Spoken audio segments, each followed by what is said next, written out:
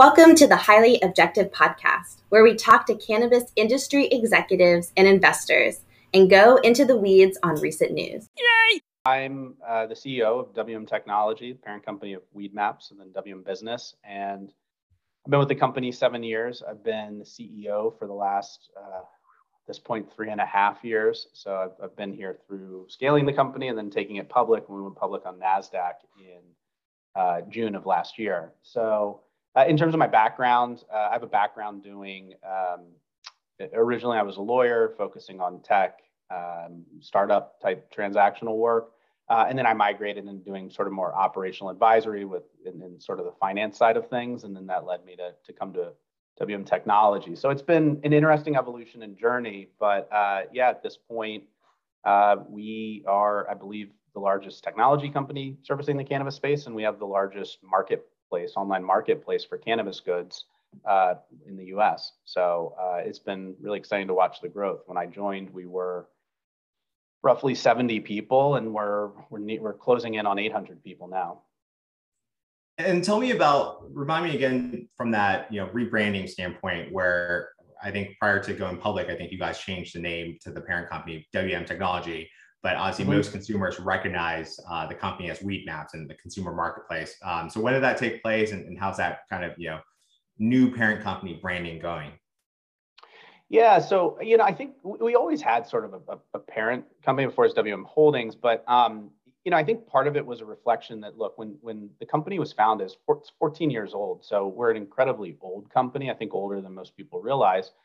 It was around this concept of building this marketplace, Weedmaps. And as that grew and scaled, we saw an opportunity to looking at the solutions you needed either for businesses to manage their data in the marketplace, because buying and selling cannabis for consumers, managing what you have in inventory for retailers and brands is a data problem. It's a very complex data problem.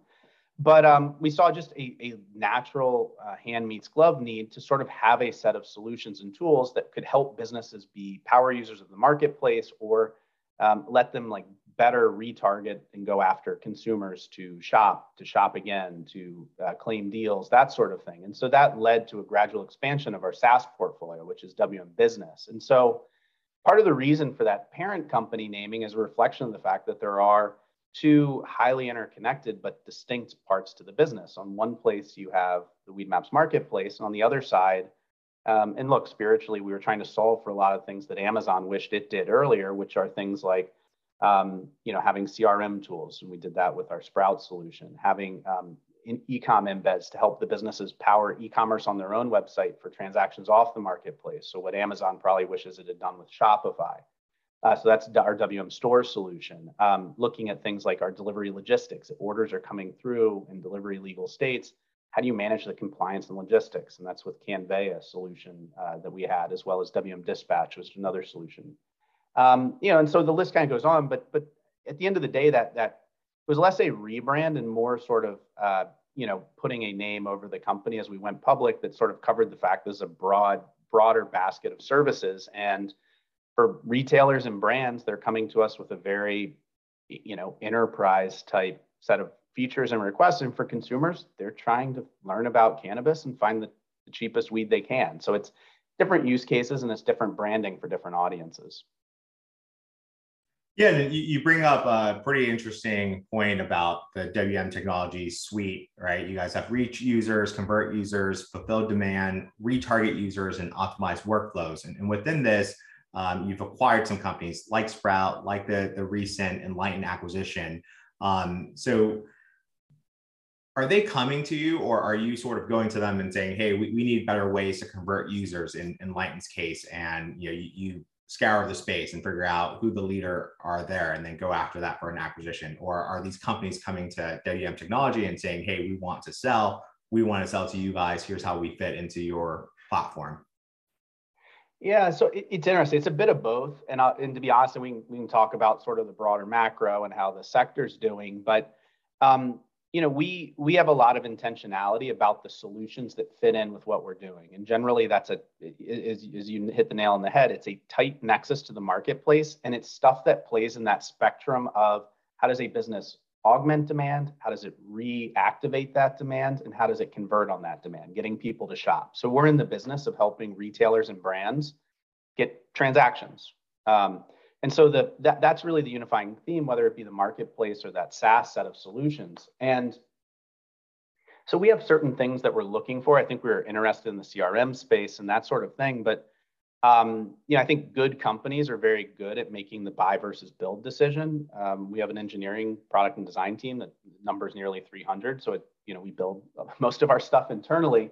But we have I think a pretty talented corp dev team that's constantly scouring, looking at what's going on. And as we've seen more turmoil hit the markets now, we're probably getting inbound at least 1 or 2 times a week from companies that are looking for either full-on acquisitions or asset divestitures, or they're looking for strategic partnerships and that sort of thing, including finding ways to be resellers of parts of our WM business solution set, which has been an increasing request that we've gotten from technology providers. So it's a little bit inbound, it's a little bit outbound, but in terms of what we look for, I think our bar is pretty high in that we want to find companies that are lean, that are nimble. I think that's pretty core to our ethos. So it tends to be smaller founder-led teams, companies that are either profitable or have like a pretty clear line of sight to profitability. And then I think a tech stack that's sufficiently mature that where there's sort of an acqui-hire element where the engineers are of a caliber that we'd want to bring onto the team. And there's a there with the technology where we're not going to have to lift and shift or rip and replace or whatever sort of catchy term you want to use, where the code base stands on its own. And so I think while we've done, I think at this point 4 acquisitions in the last year, I wouldn't expect that to be the norm. It just so happened that we're in this time where I think it having the size and scale that we do let us kind of get some great kind of tuck-in acquisitions. And the other 2, are you talking about Canvea and Concurrent?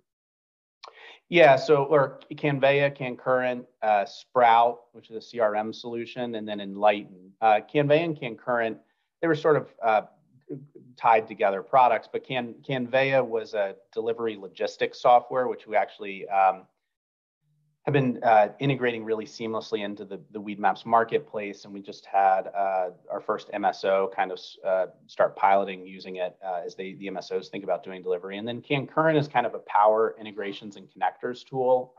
So that's really useful for businesses that are trying to stitch disparate pieces of software together or more seamlessly integrate in with Weedmaps, whether it be brands trying to have dynamic brand catalog integration, or we use it to power some of our POS integrations because we integrate with almost every major POS in the cannabis space for ingesting data and conversely pushing orders back. But yeah, those are the acquisitions we've done. Yeah, no, I've started noticing Canvea as an alternative to OnFleet at a lot of dispensaries lately. So it seems like you guys are making good progress there. Yeah, it's been, I think, look, the analogy, I kind of think of it as the analogy as mountain climbing, where they always say when you, the dangerous part's on the way down, that's where everyone dies. And I think with M&A and acquisitions, the dangerous part's on the post-merger integration. And so we've been putting a lot of effort into making sure that they're technically integrated in, unifying, sales forces, unifying Salesforce implementation, all the things that let us get economies of scale with bringing them in. And then separately, we're starting to unlock these solutions that I'm really excited about that are kind of the union between, say, the marketplace and the CRM and things like that. And so we're actually coming into beta or going into live launch with features that are hybrid features between one or more parts of these solutions. And what's your view on owning the POS? Because I'm looking at your platform here in those 5 categories we discussed, and you have POS integrations, but would you ever acquire your own POS? So for us, I think our the POS space is an interesting space right now. It feels like in many ways it's growing more fragmented, and separately, I think there's a race to give out free software and free hardware as sort of the price of entry. I think separately, a number of the solutions we provide, whether it be WM Store, the e-com embed, the delivery logistics, Enlighten with the in-store menuing, are solutions that naturally sort of work well with POSs and frankly can increase the value proposition of POSs. And so I think our preference has been to go to the POSs, get these really tight integrations, and we've invested extremely heavily in integrations for some time now, and say, look, you can increase your feature set at a cost-effective rate by integrating with these other solution sets. And the thing is we've gotten a lot of traction with that. It has for these POSs that are trying to chase profitability or increase margin. It's really exciting to be able to like meaningfully augment their feature set in a cost-effective way by white labeling or sort of integrating with our solutions. And in that regard, I think we get more scalability of the platform, and frankly, we build a better relationship partnering than trying to sort of displace these POS folks, especially given how diverse the POS landscape is right now. Yeah, it's certainly less POS systems than in 2018, but there's, I was looking at a landscape earlier. There are still 50 plus that are out there. And I'm sure there's about 10 to 20 that you guys must integrate with very often. Yeah, I mean, I think at this point, so we have live menu and orders integration, and then we have on our roadmap working with POSs to do things like rapid check-in integration, where you can potentially check in off of the Weedmaps app to kind of ease that check-in pain point, or more seamless integration around bidirectional deals integration. And I think at this point, it's actually several dozen POSs that we have integrations that are live or in beta or development with. So yeah, and I'd say probably honestly at this point, probably every 3 to 6 months, because I try and get out in the field and pulse check as much as I can, but probably every 3 to 6 months, I come across a new POS I've never heard of before. That's not good. Strangely, the clients are usually very happy with them. So, but I think the thing that really excites me is how can we be a good partner to the POSs and help deepen their stickiness with the client. And I think to me, if I can sort of be a white label reseller or have a reseller agreement with the POS, that is a-okay with me. Okay, that's good to know that. And it seems like some of the key metrics that you report on, average monthly paying clients has been growing at a nice pace. Curious about that new MSO customer. Would that customer count as one, or would, depending on how many retail locations they have, count as 100 plus? So generally we look at sort of this.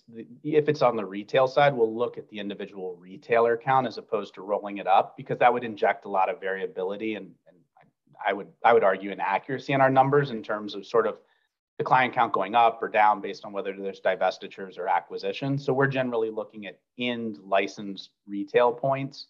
And for brands, we're looking at end individual licensed brands, although there can be a bit more consolidation, because obviously a brand will have potential multiple sub-house brands. So we're looking more at the central brand entity. Yeah, that makes sense. I mean, even some of these MSOs have several different retail banners, or in a state or a city, they kind of keep the same brand that they acquired versus converting them, right? We're kind of seeing that with like Columbia Care, where they're converting over to cannabis, and then you have their own integration with the Crespo Labs acquisition and how that might change those retail banners. Yeah, it's just generally easier to look at the individual end license, because that is the ultimate sort of source of truth. How many, and that includes how many licenses are there in the state? How has that license count grown? How many of those licenses are on us? I think we're really trying to lean towards a pretty accurate picture, whether it be for public investors or when we look at incentivizing and setting goals for internal teams based on on that marketplace. We really want to have a ubiquitous adoption rate. That's the end goal. It's the end goal of every marketplace, to have ubiquitous adoption by sellers coming into that marketplace and opening up shop. And then on the monthly revenue per paying client, that number's kind of hovered around 3,800 the last 3 quarters. What's a goal there to get it to? Is there a certain number you want to be at a year from now, 3-5 years from now? Well, there's an interesting thing. I think there's a couple levers for that growth that are really exciting, where my goal would be to drive that meaningfully higher. Obviously, we have to deal with sort of any sort of individual state headwinds that occur. But so first of all, within the marketplace, so we do transactions through the marketplace that measure in the billions.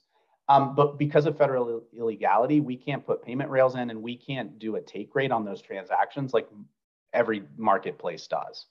So what you're left with is businesses that want to appear more prominently in that marketplace can pay to advertise, to appear more prominently, to get more conversions. And so this is a perfect analog to Amazon's fastest growing revenue segment, which is advertising within the Amazon marketplace. And there, the operative metric is not clicks or impressions, it's conversion. And so for Amazon, generally, you're looking at roughly a 10% conversion rate for a business trying to boost its products or appear in front of the right consumer eyes in the marketplace. And in our marketplace, between online and offline conversion, you're looking at a factor that's probably closer to 20%. That is a hallmark of a good, strong specialty online marketplace. So one, when you look at the return on ad spend for that segment, you have a 5 to 8x ROAS within the marketplace. That's a huge opportunity for growth. That basically means a business putting $1 in is averaging $5 to $8 in revenue coming out the other side. And that's a ratio that businesses should be taking all day. So that should be a driver of what the revenue is per paying client.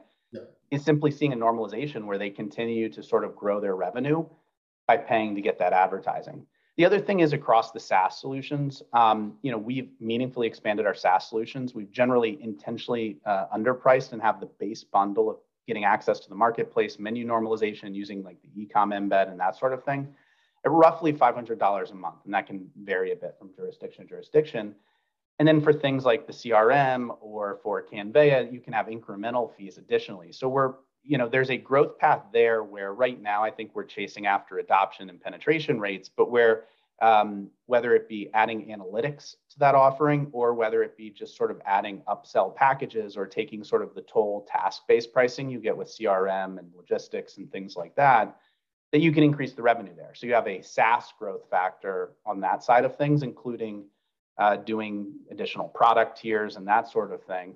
And then the last thing is obviously, you need something like, say, banking or something like that to pass. But, you can obviously, at some point, we have baked in a take rate on the transactions that occur through the marketplace. Got it. So kind of a land and expand strategy today. Yeah, on both the marketplace and on the SaaS side. So on the marketplace, we want to see as many cannabis transactions happen through that marketplace because it's way more convenient for consumers, easier to find the cheapest deal, and for businesses. It's the easiest way to manage your data and make it transactable and let people browse and shop in a digital setting. And then on the SaaS piece, these markets are feeling disruption. Good SaaS solutions are how business chase margin, especially in compressed markets. And that's what we're seeing here. And I'm curious, with all this M&A and consolidation in the industry, how does that impact WM Technology?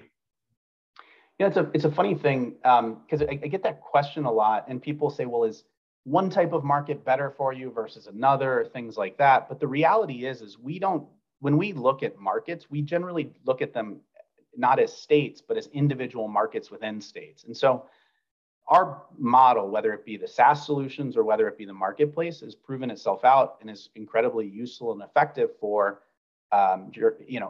regions that have low retail density, that have high retail density, that have a low number of brands, that have a high number of brands, that sort of thing. And so I think the interesting thing is when you see consolidation, when you see big players, you think about this, when Pepsi wants to do digital commerce and that sort of thing, they look for big enterprise partners to do digital commerce. When they want to increase reach or increase adoption or purchase of new products, they look for centralized, agents of record or ways to really scale. And so for those enterprise clients, being able to have one-stop shopping with us is incredibly effective, especially when that's one-stop shopping that moves across all these state lines compliantly, given that every state is, for all intents and purposes, its own country.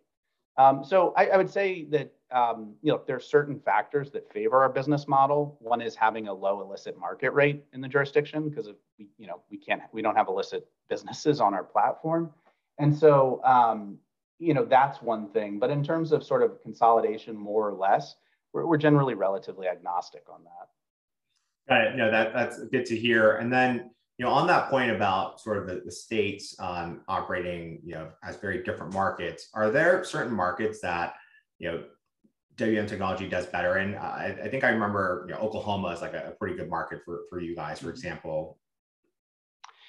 Yeah, I'd say generally the more mature the state gets and the more functioning it gets, the better we perform. So if you look at states that have had a longer period of operation, that have lower illicit market rates versus higher, we tend to perform well in. I think in just to give you, I won't call out specific states, but everyone knows them. There are certain states where there's extremely limited number of licenses. It's an oligopoly, and as an end result, 95% of all cannabis sales happen in the illicit market. No two ways around it. That's not a great state for us. We can provide SaaS services. In fact, parts of our SaaS solution are offered to providers in the state I'm thinking of. We can offer those SaaS solutions. We can help them with menuing, with facilitating online e-commerce, but we can't change the fact that most consumers are saying, whether it be due to convenience, pricing, or better product selection, they're going to shop illicit. So not to make you call out specific markets, but in these oligopolistic markets, you're saying it's 90 to 95% illicit. Like that's a really high number. Yeah, no, I mean, I think, and this is the data that we're getting back from folks. I mean, look, even California, the general consensus estimate is 70 to 75% of cannabis sales happen in the illicit market. And California is generally regarded as a very robust legal market. For people who doubt that, the easiest way to point at it is I can drop someone in Riverside, San Bernardino, Kern County. I mean, counties that, if you add up their landmass, are bigger than 75% of the states in the U.S. You're gonna have to drive probably on average 2 hours to get to the nearest dispensary. The other thing is that I think in these heavy oligopoly states, they don't really need to compete on product selection. They don't need to compete on pricing. And then you're layering on sort of a long drive to get there. And it's just too much for most consumers, especially when in post legalization, whether it be in a state, whether it be medical or recreational, the police generally refocuses resources on other things other than going after illicit cannabis sales. So since it obviously benefits you guys to have the illicit market wither away, what are some of the initiatives that the company is sort of working on to help facilitate that and obviously benefit from it? Yeah, look, the interesting thing is, so we have a pretty large public policy team, and we're pretty active in shaping and guiding policy in a number of states. We speak to a number of the legislative and groups that are thinking about this, like the National Governors Associations and things like that. The number one biggest thing that has a really strong correlation to reducing illicit market size is increasing licensure. If you get, generally the data that we've found and working with other groups is, generally if you get to about one retailer per 10,000 residents, you're going to have a massive impact on the illicit market. And ideally, you're getting more down towards 1 per 4 or 1 per 5,000. If you look at sort of, so I want to press a bit more on that number. I mean, would some people argue that might be, too low of a number? I don't know. I forget the exact stat, but is it like 1 for every 2,000 consumers for alcohol, for example, from a liquor store standpoint? Is that kind of where you're drawing this number in ratio from?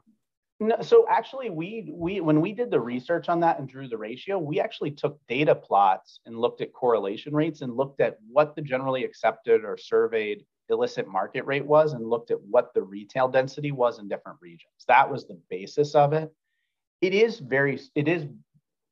telling, though, that when you look at that line and when you look at what happens, it actually has a lot of similarities to where you see alcohol density even out in certain jurisdictions. And frankly, in jurisdictions that put caps or put quotas on alcohol density that have moved over the years, those quotas, which have had much more time to mature and be moved to sort of efficient levels, tend to even out in about the same level. But no, we didn't just slavishly look at this is what alcohol is and then translate it over. I think there are structural differences to cannabis where potentially you can get away with a lower density than alcohol. But I think there's a pretty open and valid question. If you look at Canada, there are places where, it's normal to have a 20, 30 store chain because you're taking smaller grosses and a slightly lower margin across a larger number of stores and then rolling it up to a central parent level. And so, I think in the US, especially in some of the oligopoly states, we have this like golden ticket model. And I think the danger is, and what we're seeing is as licenses increase in those jurisdictions, the businesses aren't necessarily running efficiently. And you see declining sales on the same store basis year over year or quarter over quarter as the number of licenses increase. it'll be interesting to see, and I want to dive into this later unless you know the answer today. But Ontario right now, there's a lot of stores that are kind of shutting down, right? Because they almost at one point after federal legalization there in October 2018, they had a shortage of stores in Ontario, and now it seems like they have too many, and that's a 14.5 million population. So I'm curious to find out what that kind of per capita dispensary ratio is in Ontario. So actually, we've done a lot of work in Canada, so I can talk to it a bit. There's a very different issue there. And the problem is the stores in Canada, it's not a density issue. The stores in Canada cannot choose what products they carry, and there's an extreme limitation in what brands and products are available and the quality of those products. And as a corollary, the gray market stores, which operate openly there with really beautiful build outs, generally carry better product at cheaper prices. But the weird thing is in Ontario and several of the other provinces, all cannabis that's for consumer consumption has to be bought by the central, in Ontario, it's Ontario Liquor. Ontario Liquor buys all the cannabis, chooses what SKUs unilaterally they're going to bring into stock, and then the stores have to buy that product from Ontario Liquor. And many of the stores, I'm not the one asserting this, but many of the stores have said that Ontario Liquor, who has a monopoly on doing online and mail order sales, keeps the best product for themselves before they move it on to them. So all of these stores effectively can't compete on differentiated product selection, differentiated product quality, or frankly, differentiated pricing. And that's the real problem, is you have a bunch of stores that are selling the same products that somebody could go online and buy in the mail very conveniently from Ontario Liquor. Right. So there's no real, brick and mortar retail experience then. It's why you've seen some of the chains that have been a bit more noteworthy or successful. It's all about the look and feel. So there's one chain in like broader Toronto and actually in Ontario more greatly that looks like a faux grocery store. That's really lavishly built out. And you're talking about Superette? Yeah, about Superette. And so it looks great and it's nice, but what they're covering up is that's the means by which they have to compete and draw foot traffic in, because it's not going to be on differentiated product selection. I think it's not a density thing or anything like that up there. The single biggest issue is if you let these stores select from whom they buy product, increase the number of producers and the type of product that could be bought. Because the other thing is the market forces are so attenuated that the suppliers generally don't have to grow and provide quality products. You can just move through low quality product because the provincial store is going to buy it. And yeah, maybe there's repercussions eventually, but and then you're left with these gray market operators like the cafe chain, where you have a chain of gray market stores that generally have much better product and are located right in the central locations in Toronto and Ottawa and places like that. Yeah, no, that difference is notable. So going back to sort of the policy team at WM, it's 20 people deep. I've also noticed that you guys have done a lot in sort of, putting cannabis in a national spotlight in a more normalized way, right? Certainly with Boardroom and then Tumbleweeds. So are, those two initiatives kind of part of that initiative to kind of get more people to open up and sort of see that, you should try to control the illicit market and normalize things and then open up more licenses? Is that a part of that, or is that something else for the consumer? It's part of it. I'd say we have three channels in which our marketing and sort of how we reach people kind of falls. One is consumer side. And if you look at something like Tumbleweeds, especially with new East Coast states opening and places like that, where, look at a place in New York and there's not really a market yet, or a full like recreational adult use market. Something like Tumbleweeds is kind of intended to raise the elevation of the Weed Maps marketplace brand and let consumers know that, hey, this is a place you can go to shop, to buy cannabis. If you look at something like what we did with the Super Bowl with the Brock Ollie piece and talking about the conversation around cannabis, yeah, that's consumer awareness, but it's also trying to raise and elevate, I think, to help the policy team. I think some of the issues around the disparate stigma around cannabis compared to the lack of adverse social impacts or health impacts it has vis-a-vis alcohol. And then there are other things we do that are really just very wonky kind of policy related things. We're going out and targeting policy groups and things like that. And then the third basket is just hardcore B2B marketing and education around our SaaS portfolio and going out to enterprise clients. So, in the same way that consumers, I hate to reference Amazon so much, but consumers don't get AWS ads, and and separately enterprise, IT groups don't get ads for Amazon Prime Video. It's the same kind of divide with us.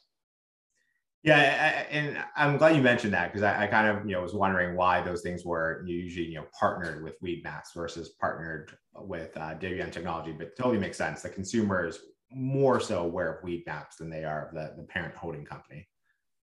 Yeah, and look, there's whole campaigns we do at trade shows and sponsoring kind of industry events and all that, where it's just WM Business, and that's sort of everything you see there. And it's the same thing. Our policy team goes under the banner WM Policy, because let's just be real.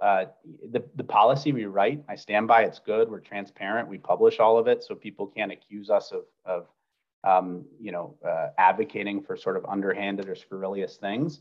But at the end of the day, no governor, no legislator, no policymaker wants to say, I made great policy, and then say because of the people at Weedmaps, they want to say WM Policy and this really tie-in policy team and that sort of thing. And I think, right facet of the company for the right audience.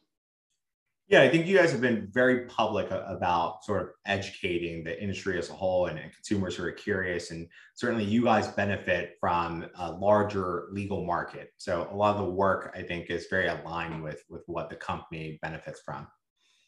I appreciate you saying that. I mean, you've been around the industry a while now. And yeah, look, we put probably an unnatural amount of thought into where we position, who we're targeting with things, who we're educating and that sort of thing. But, I think a lot of our emphasis has really been, frankly, if I had to point to one prong that's been the biggest growth sector, it's really leaning into the marketing and education of retailers and brands that we're your software partner. And we're here to help you grow revenue. We're here to be your partner, sort of not this necessary evil. Yeah, and I'm also glad you just mentioned providing software to brands as well. So of sort of your platform and your 5 verticals, what are the solutions available to brands today to use WM? And sort of, another question is, what solutions are you looking to build near term that will really benefit brands? So with brands, I think the brand needs fall into a couple buckets. One is it's really hard for brands to effectively showcase the products they have, the ascribed effects from end users, where those products are sold, and have it done real time, and make sure that SKU that's for sale in Oregon is not being shown to California consumers, because it might have the same name, but it's a different product. And so we do right there with having Weedmaps brand pages. So within the marketplace, brand pages and brand SKU pages, the brands can centrally control how their products syndicate and look not only across Weedmaps, but within WM Store, that e-com embed we use. And then as we tuck in Lighten In, which is that in-store kiosking, menuing, ordering solution that we acquired just recently, it would be able to syndicate seamlessly into the store's own in-store experiences. And so that's a huge amount of power for brands. And for brands, it's how do we give them omni-channel control over the data, how their brand and product descriptions look and syndicate across all those different things, whether it's physically in the store on the largest marketplace for cannabis or within stores' websites to the extent they're using WM Store. And then I think the other thing is brands need data, I think more so than other groups, what products are trending, what average retail prices are. Some brands are trying to adhere to MSRP, and so they want to get information on who's discounting when they shouldn't be and things like that. And so we just launched into a limited beta, a Brands Insights product, and that'll be part of the Brands base monthly package. So we're really excited about that. The early feedback for the enterprise brands team that was at Hall of Flowers the other week was really strong. And is that product then going up against like a headset and BDSA in terms of providing that, intelligence at retail to the brands?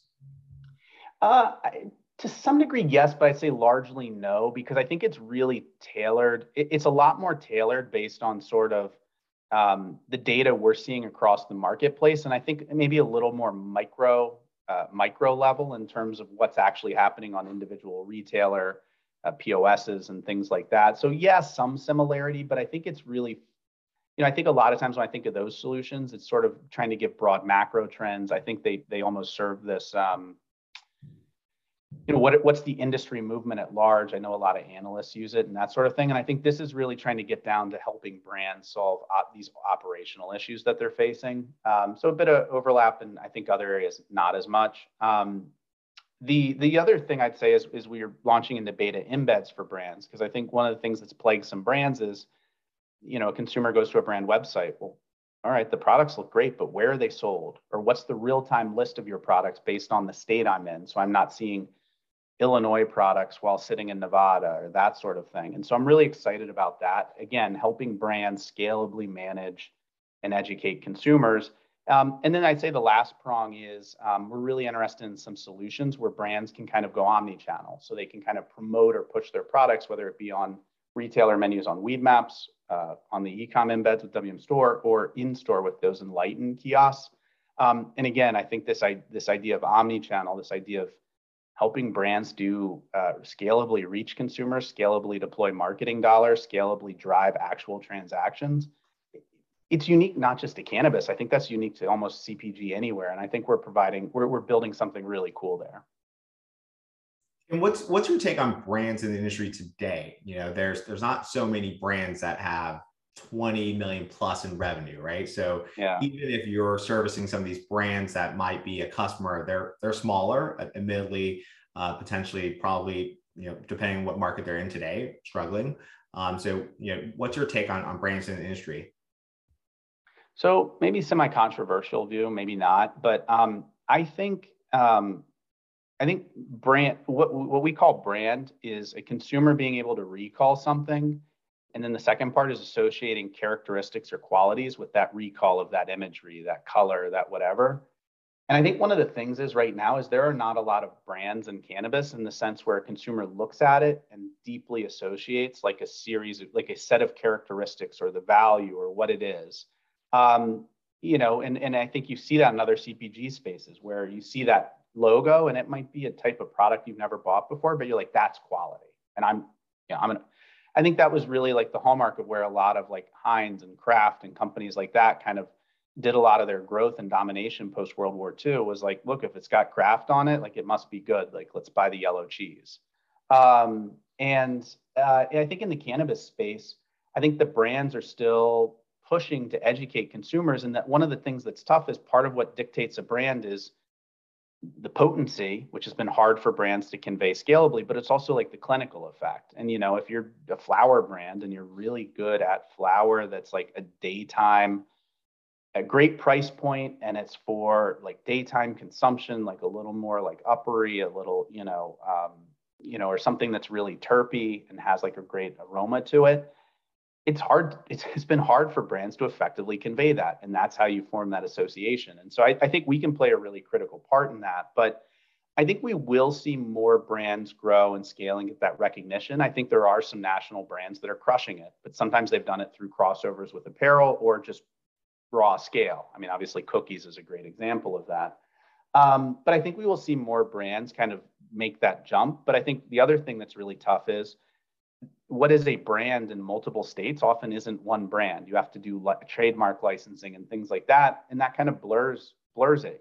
There are products that are fantastic in one state that, they open up a new location and they license with the wrong partner and they're not so hot in another state. And that really hurts things.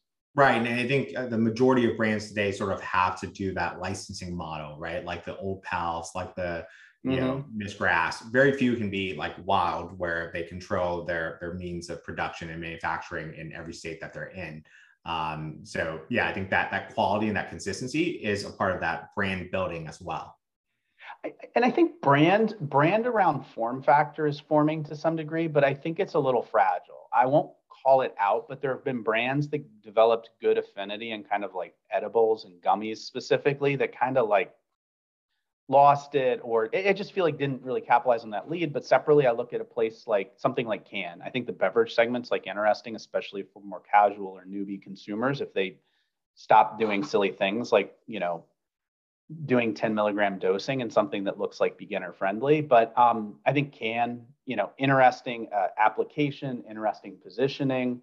I think, you associate it with a socially conscious, LGBTQ led company that is, tasty, and I think they've worked on a lot of, I'm sitting here like I'm doing a branding exercise. No, you've like hit their like brand ethos on the head. So it seems like whatever they're doing in marketing and branding and the money spent to educate consumers on THC beverages have been working.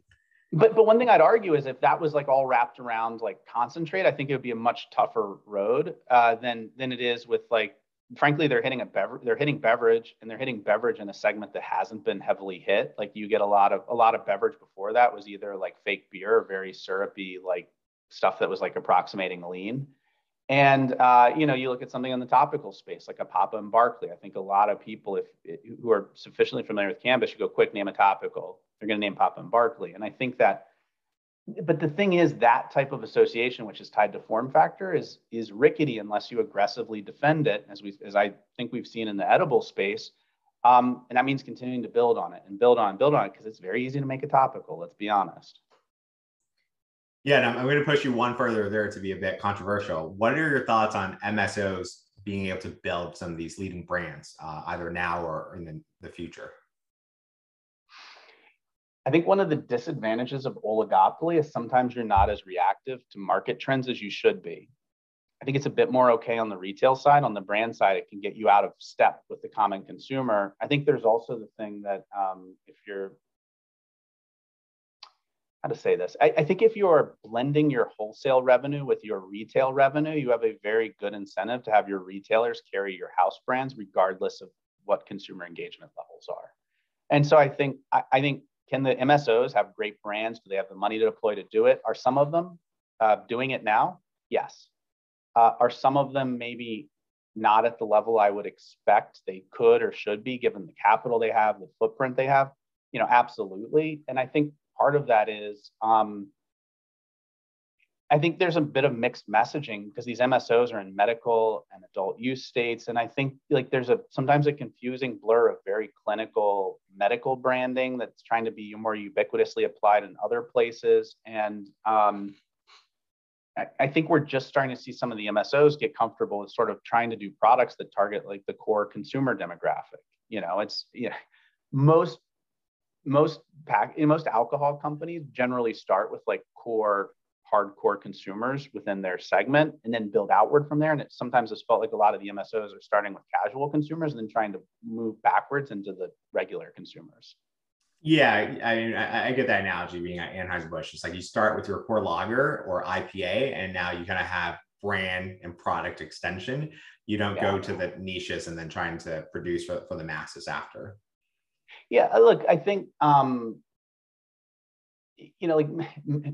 like AB InBev didn't start with Michelob Ultra. They moved to it after they sort of dominated the core space, and then they tried selling beer to people who do CrossFit. Yeah, exactly. You watch those commercials. That's incremental growth. That's not your core growth. Yeah. Cool. Appreciate the time, Chris. Just, last question would be any parting thoughts? What's kind of like a hot burning topic you've been thinking about that, you feel the industry maybe hasn't been talking about much, but should be? I think there are a couple things. I mean, I think one is, look, I think for a long time, there was a feeling that the West Coast, the California way of doing operations were, maybe it was sort of a legacy way of doing things. And I think increasingly we're seeing this smaller, margin-focused, nimble, almost ghost kitchen, kind of small footprint, get people in and out, have like a kitchen pass type counter where someone's bagging and packing at the back and sending up front. That's happening in California. I think we're starting to see the opposite, which is that model is the dominant one and is moving east. And I think that we're seeing, and I think that's one thing people are missing, is that I think doing it the way California operators are doing it, I think is increasingly going to become necessary. You got to do delivery. You have to be able to manage online orders and online order management. You need to think about what's the size of your footprint for the sales that you do? What are your fixed costs? That sort of thing. So I think that's going to be one interesting trend. And then, I'd say the other thing is trying to think what else has really been kind of grabbing my attention. I think the other thing is going to be looking at New York. I think there are a lot of people, I think still, given that we're kind of all over the place, there are a lot of people who are in New York or in East Coast places who, frankly, I think still view legalized cannabis as a somewhat theoretical construct. And I think with New York legalizing, with the size in which it's legalizing, I think we're going to end up with this strange kind of split brain thinking where I think a certain amount of East Coasters who have never really understood sort of a more West Coast based cannabis scene really anchor on New York and New Jersey for their conception of how they think about legalized cannabis and that sort of thing. Because you still run into an issue where when you talk to East Coast people on finance or just in the general run of the mill thing, they'll point to like one medical shop in downtown, in downtown Manhattan as sort of like their reference point for cannabis, or the idea of that, wait, there's people who do cannabis delivery seems absolutely crazy to them. And so I think that to a degree, people aren't fully appreciating. I think we're going to see like what cannabis is for a lot of East Coasters being defined based on how that market actually opens up. Yeah, I agree with that. I've spent time with clients, from the East Coast, bringing them out to California. It's a very different market, right? That the retail locations are built differently. The number of brands and SKUs that are available are very different. And I think New York's a good parallel because already there's a lot of California brands that are in New York. Yep, absolutely.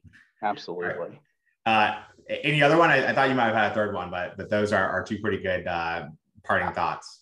I would say the only other one, well, you're really pressing me. I would say the only other one is I think, look, I think that we're potentially going to see, I think as some of these oligopoly states open up, I think this kind of drumbeat of people saying there's going to be constant consolidation.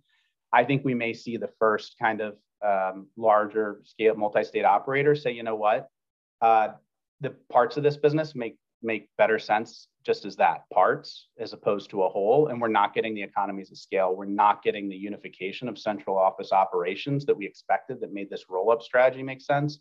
And I think potentially we see the first cleave or split happen in the next 2 years.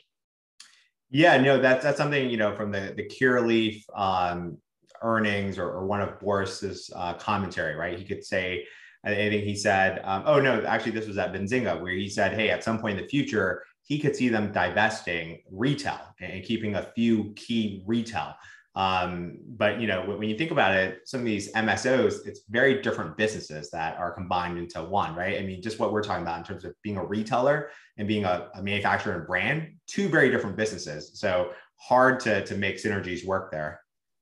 It makes sense in other spaces. Like the grocery stores tend to be highly regionalized. It's really hard running logistics and supply chain and doing all of these other things. There's a natural economic, evolutionary reason why it happens that way. And I guess, I'm open to all different things. I think I'm constantly thinking about different permutations of how the future can play out because I want to make sure that, WM Technology is ready to service them. But if that model of operations for grocery stores doesn't make sense in cannabis, given that I think cannabis density is going to move to a density that's closer to the grocery store density, well, why not? Why will it evolve differently?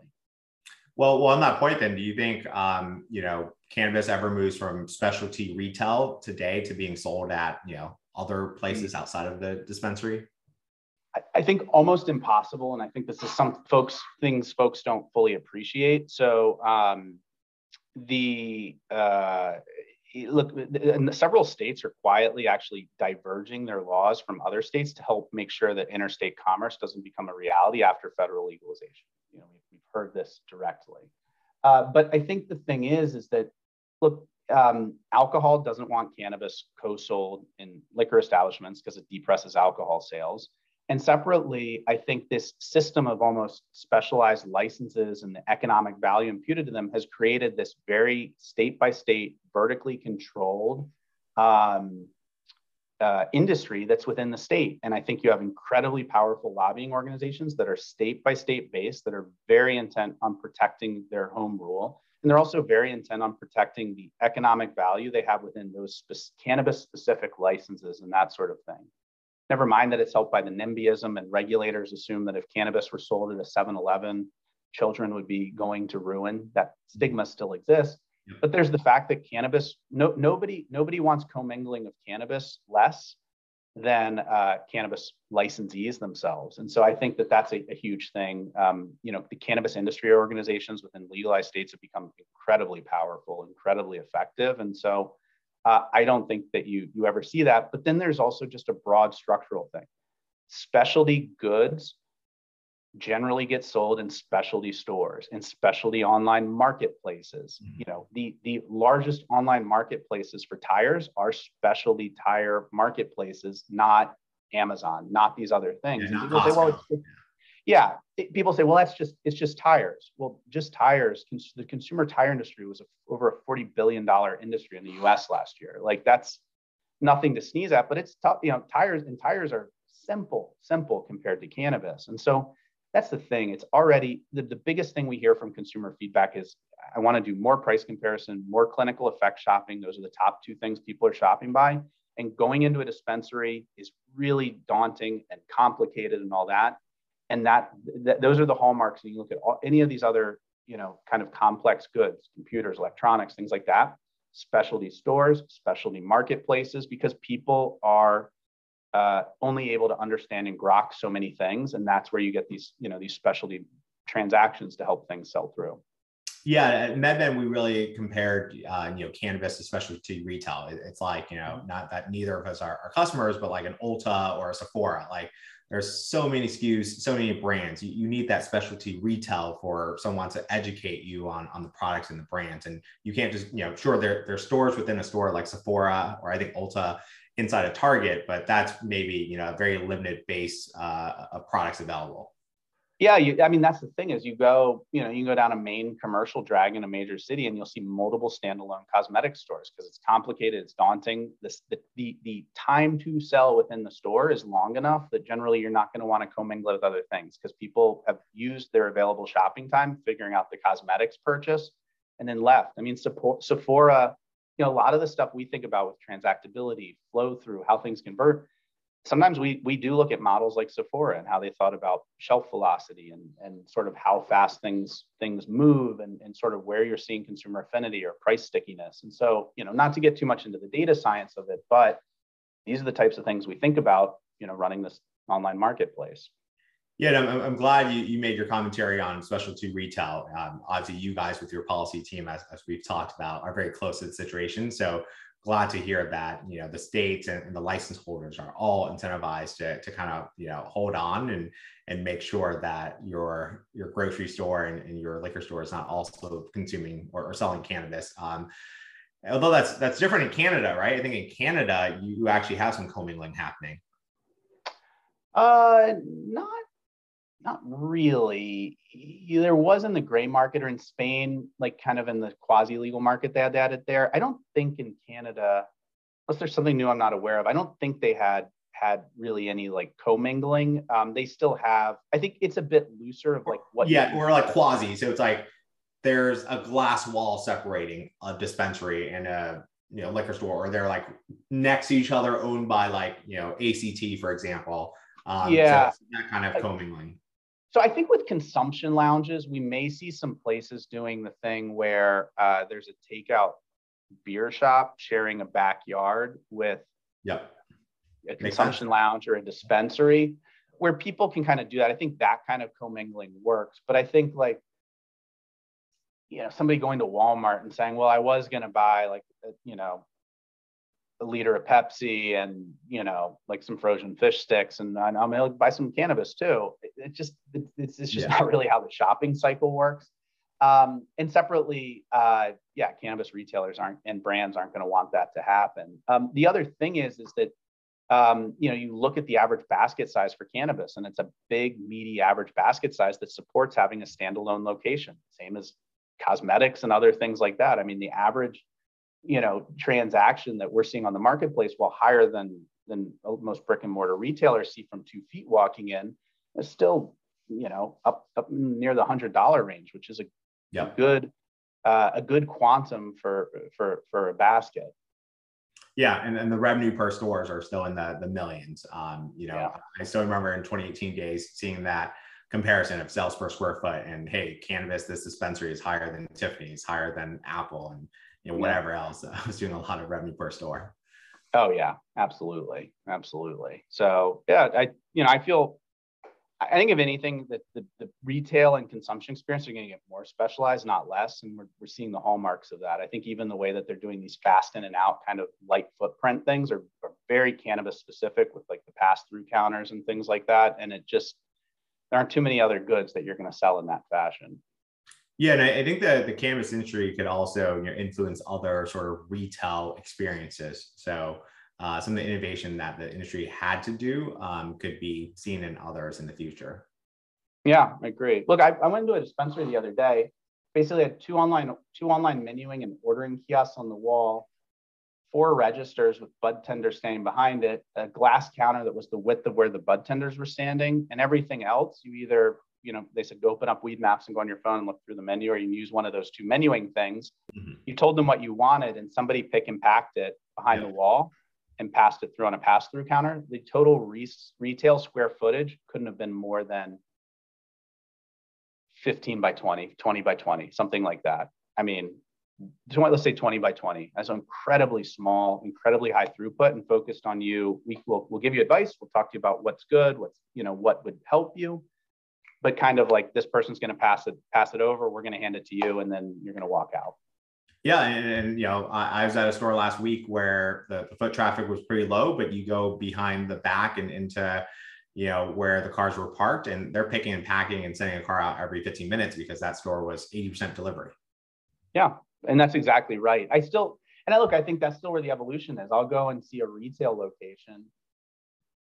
Okay, traffic, front of house, and then they have this big parking lot that's securely gated and everything, and they're not doing delivery. And I just think, why are you not grabbing all this revenue? Yeah. And I'm sure some of it is more, hey, we don't know how to do delivery, we don't know how to build a brand there. And then I'm sure you're telling them, hey, you can acquire users on Weed Maps. That's where we're coming in. We're trying to give them the logistics software and say, look, we can help you.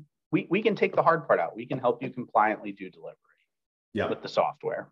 Now, I think you guys got a lot of opportunity because even with the pandemic, going on 2+ years now, still a lot of retailers could be more omnichannel and still could do more delivery. So still a huge opportunity there alone. Yeah, that's exactly the way I look at it. There's part of our growth.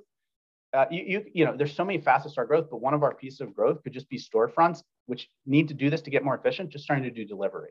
And we can help them with software, with marketing, with deals, with services, with consumer acquisition, consumer retention.